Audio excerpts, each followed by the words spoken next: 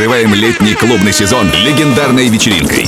Это Ультра Пати, детка. 10 июня в террасе празднуем день рождения компании Ультра Медиа. Хедлайнер ночи. Настоящий герой российской клубной сцены. Популярный, талантливый, невероятный. Наш старый добрый друг из Санкт-Петербурга Костя Лавский. А также за вертушками и у микрофона основатель компании Ультра Медиа Герман Рунов. Ультра Бёрздей Пати. Гостям вечеринки подарки. Сертификат на 2500 рублей на покупки в магазинах Ультра. И, конечно, эксклюзивная компашка с хорошей музыкой. Приглашены все. Заслуженным клабером явка обязательно. 10 июня. Терраса-бар. Старт в 10 вечера. Резерв столов 377-377. Запрещено для детей.